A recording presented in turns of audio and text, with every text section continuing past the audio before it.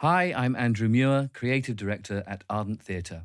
If you enjoy this show, please share, subscribe, and leave us a 5-star review. Thanks for listening. One day, in 2008, a radio interview grabbed the attention of playwright Tracy Ryan. Irish department store owner Ben Dunn was trying to apologise to a former employee. It wasn't going well. That employee, Mary Manning, had spent more than 2.5 years on strike at Dunn's, and Tracy had stumbled onto the story of how a small group of shop workers defied the Irish establishment. Her play, Strike, was born. So I was kind of like, what's this about? So I just started Googling and looking around and then started to read about the strike, and I was like, wow. Fast forward to 2023, and with Ardent Theatre Company, Tracy brings Strike to the London stage, with Kirsty Patrick Ward directing.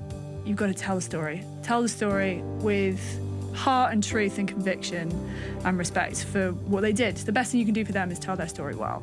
And I was totally fine until the lights went down and I grabbed my husband's hand and I was like, I really hope they like it. I'm Andrew Muir, and this is Activism in the 80s, where we chart the protests and culture wars that changed lives in Britain, Ireland, and beyond. In this episode, we'll explore the long journey from that first spark to opening night at Southwark Playhouse.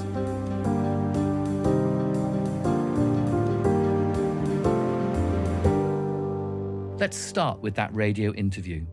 Here's Tracy Ryan. I was living in Ireland and I'd been there a year or so, and I was just listening to the radio, which is RT radio, and I heard Ben Dunn was on there, and they brought on Mary Manning, and he was trying to apologise to her for the strike. Dunn... He used to run Dunn's stores. Right. And I found out later that she didn't know he was going to be on the radio show. She didn't know he was going to try and apologise. So it wasn't set up It wasn't set up at an all. Apology? They were just, no, just brought her on and said, look, can we bring you on? So I was kind of like, what's this about? Yeah. So I just started Googling and looking around and then started to read about the strike. And I was like, wow. Was there much around about the strike? There was fragments, and as I would find out later, Mandate and Brendan Archibald kept the story going. But to get to the strikers, there was no contact numbers. I didn't know how to get hold of them. So I contacted Mandate, the union, and they put me in touch with Brendan Archibald. So I wrote to Brendan and told him a little bit about my own past, about stuff I'd been involved with politically, and said, I'm really keen to write the story of the strike. And he said, let's meet for a pint. And we did. Where did you meet? Well, we met in Wynn's Hotel, which is just off O'Connell Street.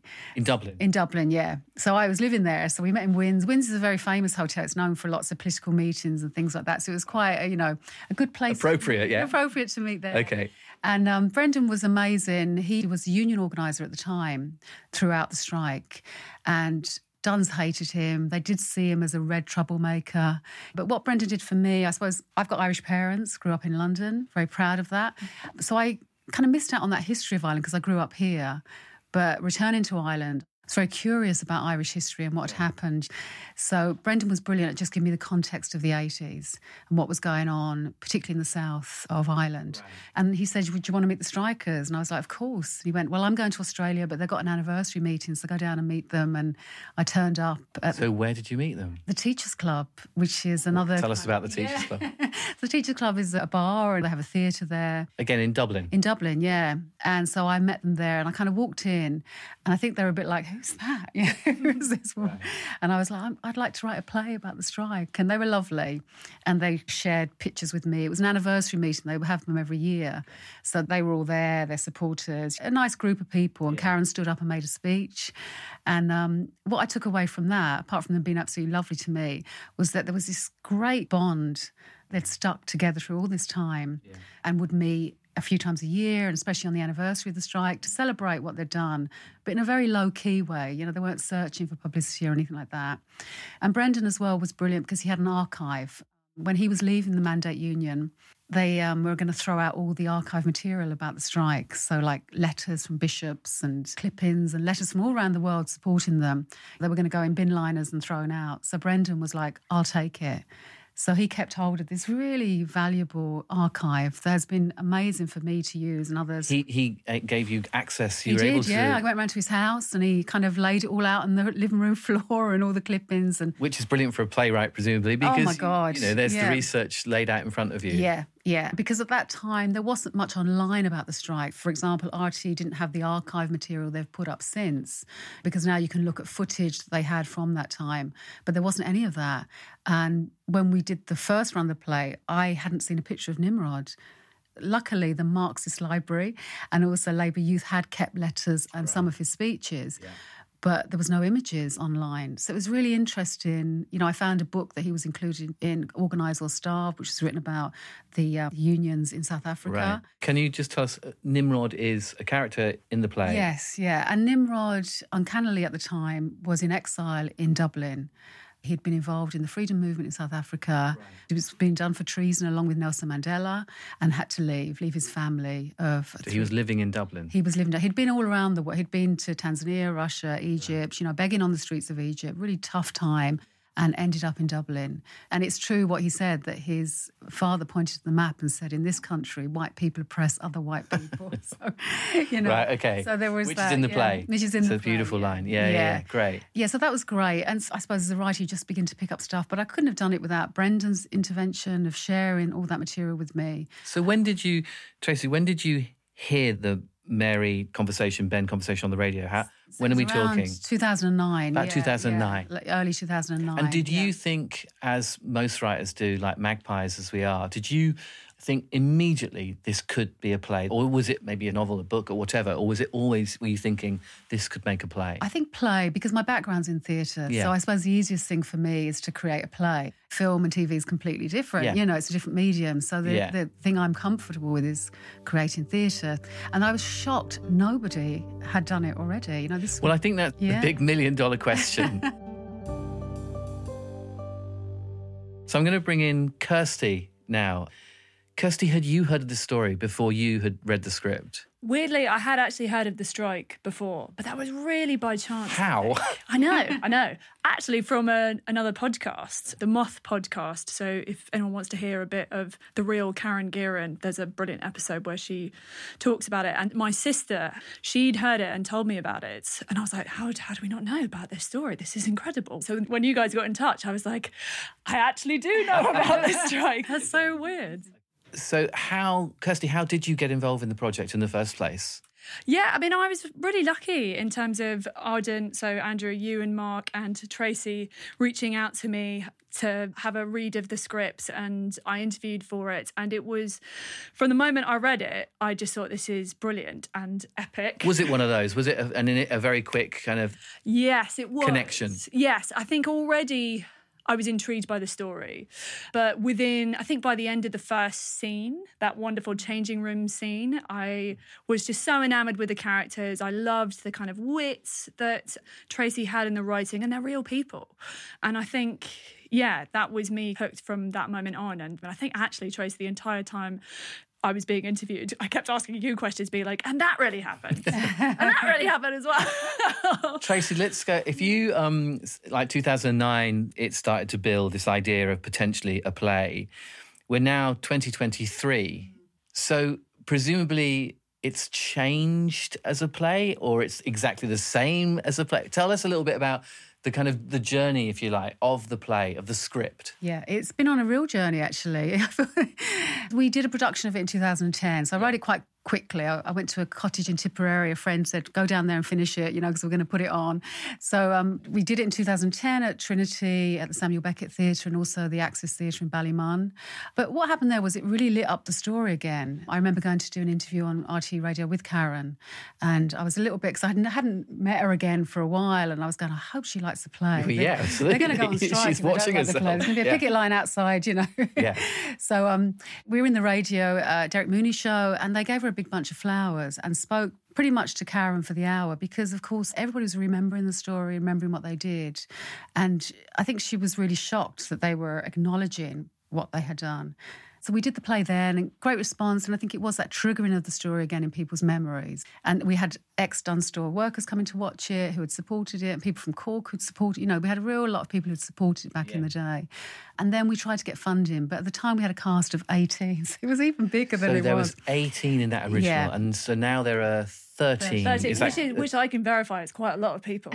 I'm going to get to that, Kirsty. I've got a few questions around the size of that cast and how you deal with that. Okay, so was it you were responsible for putting it on, Tracy? I was, Did you have people behind you helping, producing, etc.? Yeah. Or was it you pretty much? It was me directing, because we wanted to get on quite quickly. I was working with Helen Ryan as producer, and to hand a person a script with 18 people and saying you've got 4 weeks is quite a huge thing to do. So I thought, well, first time out, I'd take it on as director. Yeah. But we had Ben Dunn in it, we had Bishops, we had, all the other characters in it as well. We even had Bono in it for a few seconds. And what we found, Helen and I, when we reflected on it, was people were interested in the strikers. So every time they were on, they enjoyed all the other stuff. It's very agitprop, very in that tradition. But it was the strikers people were interested in, and also Nimrod and Brendan. Those relationships were the ones that really stood out. So we tried to get funding, but obviously it's such a big... We know in theatre it's... Yeah, absolutely. A monologue, can you do 2 people? Yeah. So then what happened? Yeah. How long did you keep trying to raise those sort of funds to be able to do more with it? Yeah, for a couple of years. And I think, luckily, in 2015, I was talking to yourself and you became interested in it. Ardent became interested. And I was like, oh my God, this is great. Yeah. Bringing a cast of that size, I was like, immediately, absolutely not. There's no way. Yeah. And then read it and just fell in love with it as a story, something I'd never heard of. And that's why I think we really went for it. Yeah. And what I really appreciated with Ardent was, one thing I always thought was, I'm not getting rid of any of the strikers.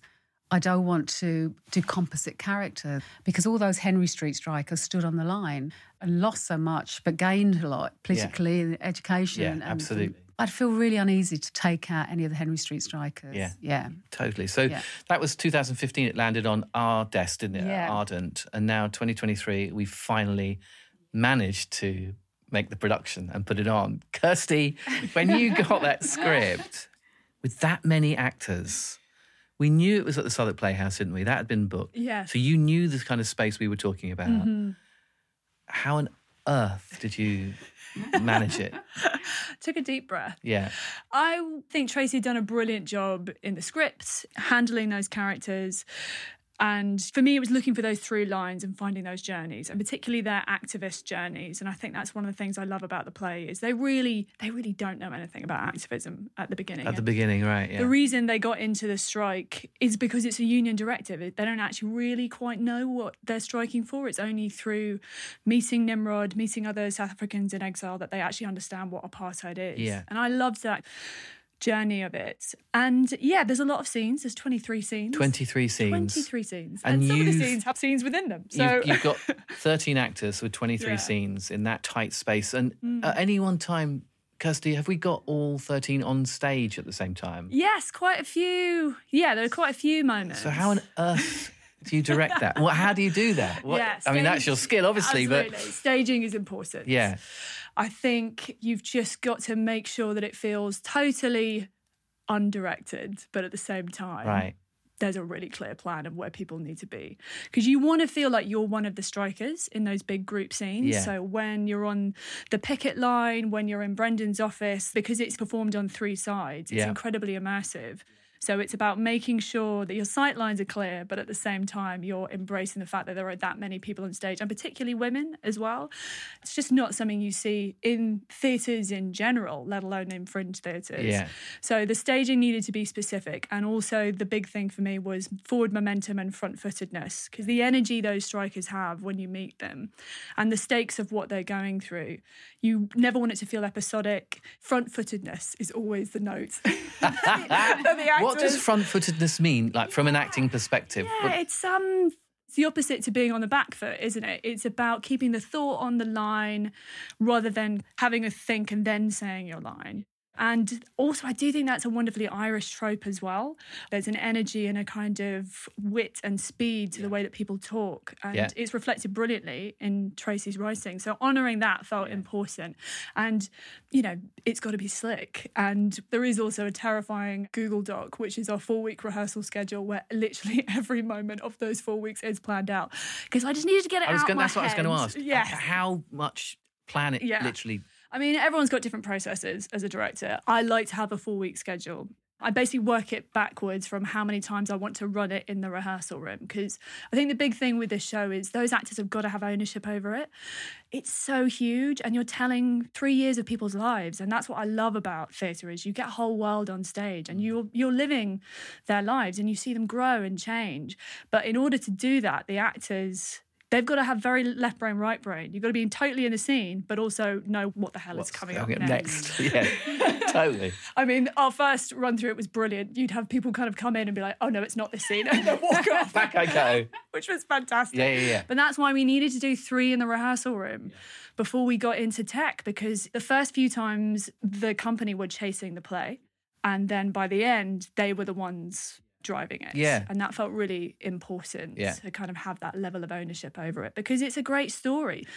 We also did some cuts. We cut about 12 pages over the course of the 4 weeks and just refining and interrogating things. And Tracy was brilliant for that because, you know, you've also got 13 fantastic minds in the room. So to not utilise that, I just think as a director, you're shooting yourself in the foot. A good idea is a good idea. Tracy, how did you, as playwright in the room, working alongside Kirsty, 12 pages maybe being cut, how was that for you, that process, being in the room, getting understanding of what worked, what didn't work, and making cuts as you go? Yeah, I'm absolutely fine with that. And I think that maybe is the director's head as well. You know, like, you know if something's not working. I think in our first read-through of it, when we sat in the big circle and read it, I think we sat down, the three of us, and there were 7 pages gone. Because you can hear it, you know when it drags. I should probably also say that whole dramaturgical support has been going on for a few years through Ardent. I don't know how to explain how amazing it is for a writer to be able to go back and spend time with something. I've changed. My relationship with the strikers has changed. I've got to know them a bit better through the years. I know more now, you know. Completely. So having the time to reflect that into the script has been amazing. And I think all of us, it's something about their story that engages people. Whenever we've done readings, and we've done quite a few public readings with Ardent, so we're testing it out, absolutely, which has been incredible. But every actor that's been involved, and I don't know if you found this, Kirsty, they just connect with the story. I agree. And there is something which, you don't often see that, but there's a passion to tell the story and to tell it well. And so I'm very happy for it to be slick, clean, get rid of anything that would drag it down at all. It became very expedient and very tight. And one of the things that I've always admired about you as a writer is how well you take on board feedback, notes, and that you'll go away, think about them. It's your choice whether you use them or not. But for me, when it landed in 2015, I felt it still slightly needed a bit more theatricality to it, that sort of language. You've created it now. For me, it's become such a theatrical piece. It really is exciting to watch. And like all the stuff that Kirsty, your team that you brought in, the lights, the sound, the movement. Team. I mean, it's taking it onto another level. Yeah, I mean, there was a huge... The other thing I kept saying in rehearsals is it is a play, it's not a documentary. So how do we make it theatrical? And movement-wise, one of the most powerful scenes I would say in the show is when Tommy is beaten up by the police, right? That was a very different scene that was more historically accurate. But what we wanted to do was show police brutality on a much wider scale, that this actually can be happening, is happening all over the world in different contexts. So, and there's a moment in the show where, because the strikers don't have any money to have proper wet weather shoes, they're putting plastic bags inside their shoes. And it felt a really important story point to share because it's about sacrifice and the fact they're working class and what they went through, but also to show it theatrically. So Ira Mandela Siobhan, our amazing movement director, I literally did say to him, I was like, so they need to put them on stage. We've got this piece of music. Off you go. Go Ira. Yeah. Go Ira. And he was amazing. And it took a lot of work. There was definitely a point where I was like, is this going to work? Yeah. But through his brilliant movement direction and also the real commitment of the cast, you're so right, Tracy. I think everyone feels, they believe in the story they're telling and they feel a responsibility to honour it. So if ever anything is tough, you're like, well, good. Nothing worth having is easy. So the movement, I think, the theatricality felt important. And show, don't tell, right? That thing, and trusting great actors of like, they've done that in a look. They don't need to say that anymore. Yeah. Did you find that, Tracy? Oh, absolutely. And I have to say, Kirsty was brilliant. That slickness that you talked about and the way that it moved and everything, I thought that's it. Because otherwise it gets stodgy and the audience are looking at their watches. But afterwards, when we met and we'd go through and you'd ask me questions and we'd talk about lines, so that was really important. Yeah. It's such a collaborative process. Yeah, it really is. The whole thing, yeah. Can I just backtrack a little bit? Because something I'm really interested in is the fact that this is based on real people. So for both of you, as director and as writer, you're writing a play based on a truth and a reality in terms of all these characters. How did you find that? Did it mean that it was easier or was it more difficult? Were there particular characters in reality that you chose to embellish slightly more than others? How did it work when everything's there factual? That's always the thing, isn't it? Because you want to respect also the people you're portraying as well, but also want to tell a story. So there is stuff that's fictionalised. For example, Sinead, who crosses the picket line, that is a composite character of friends who cross the picket line. For the strikers, I suppose, you want to tell their story but respect them because... Were you nervous, Tracy, about Yeah. that sort of like slightly changing it? Did you think you needed to seek permission or did you just go for it? I kind of went for it. I think especially in the original one, I kind of naively just wanted to tell the story. But I suppose afterwards, that relationship that grew from that, I could talk to some of the strikers and just clarify things. And did that help, talking to strikers? Did it help having all that information? Or at times was it just too many facts and figures and information? Well, I tell you what, Andrew, what I decided to do was tell the story of the strike in action. So that gave me the through line. Yeah. And so that became another character that drove through. And so everything moved on from that. So in some ways, that's been the same from the beginning. And specifically, the Nimrod character. Tell us about how you felt writing that particular character. Yeah, I suppose, again, it's a long time ago when I first wrote it. So I suppose I was very keen to have the character represented. And I suppose since Ardent took it on, we have had workshops and we have consulted with actors. And I know Kirsty spoke a lot with Mensa and, discussing the role. Yeah. So that's been invaluable as well, that kind of contribution and just testing out and hearing out and things like that, Well, there was a language we found in the show. It was subtly embedded, but it came out. It was something I wanted to I pulled out more in the staging once we started running it together, which is Nimrod, and this is so based in truth, right? I think Mary talks about it a lot in her book. He's very much also an architect of the strike. He is encouraging them, advising them the whole time because he is a freedom fighter and he's exactly the kind of person that history never talks about. That actually, without the Nimrods of the world, these things wouldn't happen. But so often their stories are never told. So it felt really important to us to readdress that. And me and Tracy talked a lot about it. We developed that a lot in terms of his relationships to the other strikers, because they would spend hours on the picket line, but also years together. So it was really important to get inside him as a character, why he was doing it and what the relationships were. And it's all those unsung heroes in activism, I think. And as you say, to begin with, the majority of those strikers were fairly ignorant of what was going on. And so through the character of Nimrod, they learn, as I learned also as an audience member, as hopefully other audience members learnt too. It was that whole process of becoming more aware of it, I think. And that's what's really exciting to watch. You don't have to be fully informed to start something you believe in. Yeah. There are others who've been part of the struggle for longer, who pass on information, who pass the baton on, So, and that's what a beautiful thing is, that kind of multi-generational thing, isn't it? That we actually can pass on knowledge to each other. Kirsty, I know when you're in the room, when you're in the rehearsal room and you're directing and you start talking about characters, characterization and all that sort of stuff, sometimes we don't know anything about the characters because they're not based on someone. But you did. You had a bunch of actors who you knew somewhere there's going to be information about those particular characters. How did you do that? What was that sort of process? It was a really fine line because we're not doing an impression of people. No. And also the people written in our play, they're Tracy's take on it. Yeah. There's a lens it's coming from. So I think, and also just for me in terms of casting, it's not about casting people that look like them. It's about casting people that embody the character, their relationships to each other, what they bring to the table, who they are. That felt much more interesting to me and actually much more respectful than being, I'm just going to cast someone that looks a bit like that person. So from day one, there was a very clear delineation of we're not doing an impression of them. There may be references for things. So, for example, Mary in the show is wearing a Bruce Springsteen T-shirt because I know she loves Bruce Springsteen and they went to a gig and it's important to the story. But there was a moment where Adam wanted to wear glasses for Tommy because that is factually correct. But I was like, but hang on, that doesn't feel correct in the Tommy we have created. So you've got to be really careful, I think, because also you're too reverend and there's a difference between a character and a real person. So being really clear about the boundaries of that. Tell me, what is it like to have the real people in the auditorium watching your work? Very stressful. Because I could see them. Oh, no, how many did we have? They were sat in front of you, Sat in front of me, yes. Trace, how many did we have? We had Michelle couldn't make it, unfortunately, or Tommy. So we had everybody else. Everyone else, Yeah, we had everyone there. So what did that feel like? Well, I suppose I'm in a different position to Kirsty because I would have met them over the years and there's been so many readings and there's always 2 or 3 of them that come and listen and talk to actors.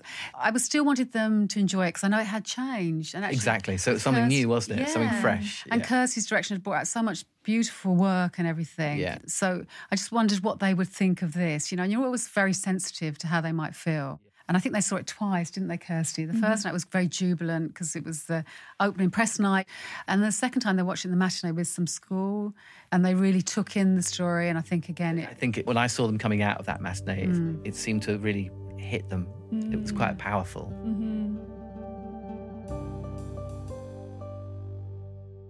How was it for you, Kirsty, though? Yeah, I mean, you've got to also not think about it too much. You've got to tell the story. Tell the story with heart and truth and conviction and respect for what they did. The best thing you can do for them is tell their story well.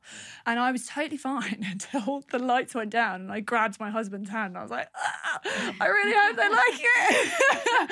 Because you feel a responsibility, you know. What they did was amazing. Of course. And as soon as there was, it was a lovely standing ovation and applause, and I was like, great, cool. So I kind of, snuck over to Karen, and she just gave me a massive hug, and I was like, great, this is excellent. And they were really moved, and it was so moving on press night to have the real strikers meet the people playing them. Oh, yeah. It was very special, and it was one of those great things where I was just like, well, look, whatever happens in terms of, reviews is part of theatre. It's what, they're important. It's why we do it, but it's not the reason we do it. And I think their reaction, and also actually other people involved in activism who had come and seen the show and been moved by it and felt that it was authentic, I was like, well, that's who I care about. Yeah. So, I was relieved. Kirsty, can I ask, was there a particular scene where you thought, I don't know how I'm going to do this? Was there anything in that play that was like, oh my goodness, this is a difficult bit? Yeah, I mean, there's lots. Tell us, share. Confess now. Yeah. There's lots of, but it's kind of what directors live for, the excitement of how are we going to tell it. I had an amazing creative team. I think that's really important to say. So Ira Mandela-Chabon, incredible movement director who actually Arden introduced me to. I'd not worked with him before, but we just instantly clicked. Yeah. I think what his movement brought to the story really helped in what's a theatrical way of telling it. Yeah. But also Jamie Platt, our amazing lighting designer, and Dom Brennan, who was in rehearsals a lot because the music is really important. Who did the sound. Yeah. It's really important to capture the atmosphere and also keeping us in the 80s. So working collaboratively with them. And Libby, our amazing designer, God, when we got that set together, so clever. When I saw Libby's model of it, I actually got very emotional then because I thought this is just incredible. Her vision for how it was going to work. Yeah. And so supported you, Kirsty, and, that movement and quickness and everything was incredible. Yeah. And that's also, I suppose, one of those things where you were talking about, Kirsty, in terms of actors coming in and not being there, shouldn't have been there, and those first couple of rehearsals. What was that set like to use? Because it's 3 panels with some drawers and a couple of... But everything's in there. Yeah, it's wonderfully versatile and slick, whilst it never feel it's encroaching with the space. Because I kept stating, look, I am just going to need space. I'm not having a table that's difficult to get on and off. It just can't happen. Scene changes are literally sometimes a couple of seconds. It's really important. And Libby totally understood that. And that was just dreamy. Because I think if you're a director and you're a designer, if you're not entirely clear on your theatrical language, it's never going to work. So the set really helps. And it helps the actors so much. But also those costumes, which are so completely correct of the time. I mean, the energy that has gone into sourcing all of that. Yeah. And now on reflection, how do you feel about the way it's gone, both of you? Well, for me, it's been an absolute joy that Has it? Yeah, I've just loved every minute of it. I just see, like with Kirsty, I agree with you, seeing the audience reaction to it because they're so engaged. Yeah, how have you found that audience response? Well, we're getting standing ovations practically every time, which is incredible. Yeah. But there's a silence. Why is that, do you think? What is that I think about? it's the story, hearing the story, because it's new here. Obviously, people involved in the anti-apartheid movement would be aware of it, but it's quite new to a lot of people. Yeah. I think also because we are at a certain time at the moment. It felt relevant when we did it originally, but it feels really relevant now. You know, the whole idea of what striking means and trying to save that. They did an incredible thing. They went on strike for people they didn't even know. And they went on strike for 2 weeks, didn't they? Originally 2 weeks. Brendan Archibald said 2 weeks. And that's it, done. Done. And it ended up... It wasn't done. 2 years. 2 years, 9, but Yeah, it was a long, long strike, Yeah. You know, and I think that capacity to stay out on strike, to go against the church at the time, their bosses, and to keep going. You know, they had food thrown at them from the top of the Duns staff room. Yeah, I mean, Kirsty, some of the moments in the play that Tracy captures, they are quite extraordinary, aren't they? I mean... Yeah, and it's oppression. And that goes on all the time. I mean, that's what is so moving but also difficult about the play is there are so many links you can make to what is happening now. But that's why I think the ending is really important and what has been so satisfying for me in terms of people I know that have come to see the show, but also people that I don't know, people that have just spoken to me, is a feeling of hope and being galvanised that actually when we pull together we can achieve incredible things. It does feel like that solidarity, that moment at the end. Yeah. You feel compelled to join them on that picket line. And I was really very conscious of that because I thought, I don't want people to come away going, well, what can we do? There's nothing we can do. They do that then, we can't do anything. I think it's really important. And we know through looking at the history of theatre, like the Workers' Theatre Movement, Joan Littlewood's work, that you can create theatre that galvanises rather than leaves you depressed. And I think it's particularly important to show working class people with agency. Completely. And at Karen, we had a brilliant Zoom with the real Karen Gearan before we started rehearsals. I was trying very hard not to fangirl and failed massively. And I said to her, what do you want audiences to take away? What do you want audiences to take away from the show? And she said, I want people to feel that they can do things, that you can achieve things. And I think we've done that. Yeah, I think so. And I think we need to tell more stories that celebrate the success of movements and coming together, how we can achieve so much. Yeah. Absolutely. And so I'm going to wrap this up with one final question, really, is what's going to happen next to strike? I mean, surely this is a question for our esteemed producer. We should probably say the 40th anniversary is next year. Is next year. Yeah, So I think the dream is to hit the Dublin, isn't it? Yeah, to get it into absolutely, Ireland. yeah. Thank you both so much. It's been an absolute pleasure. Thank you. Thank you.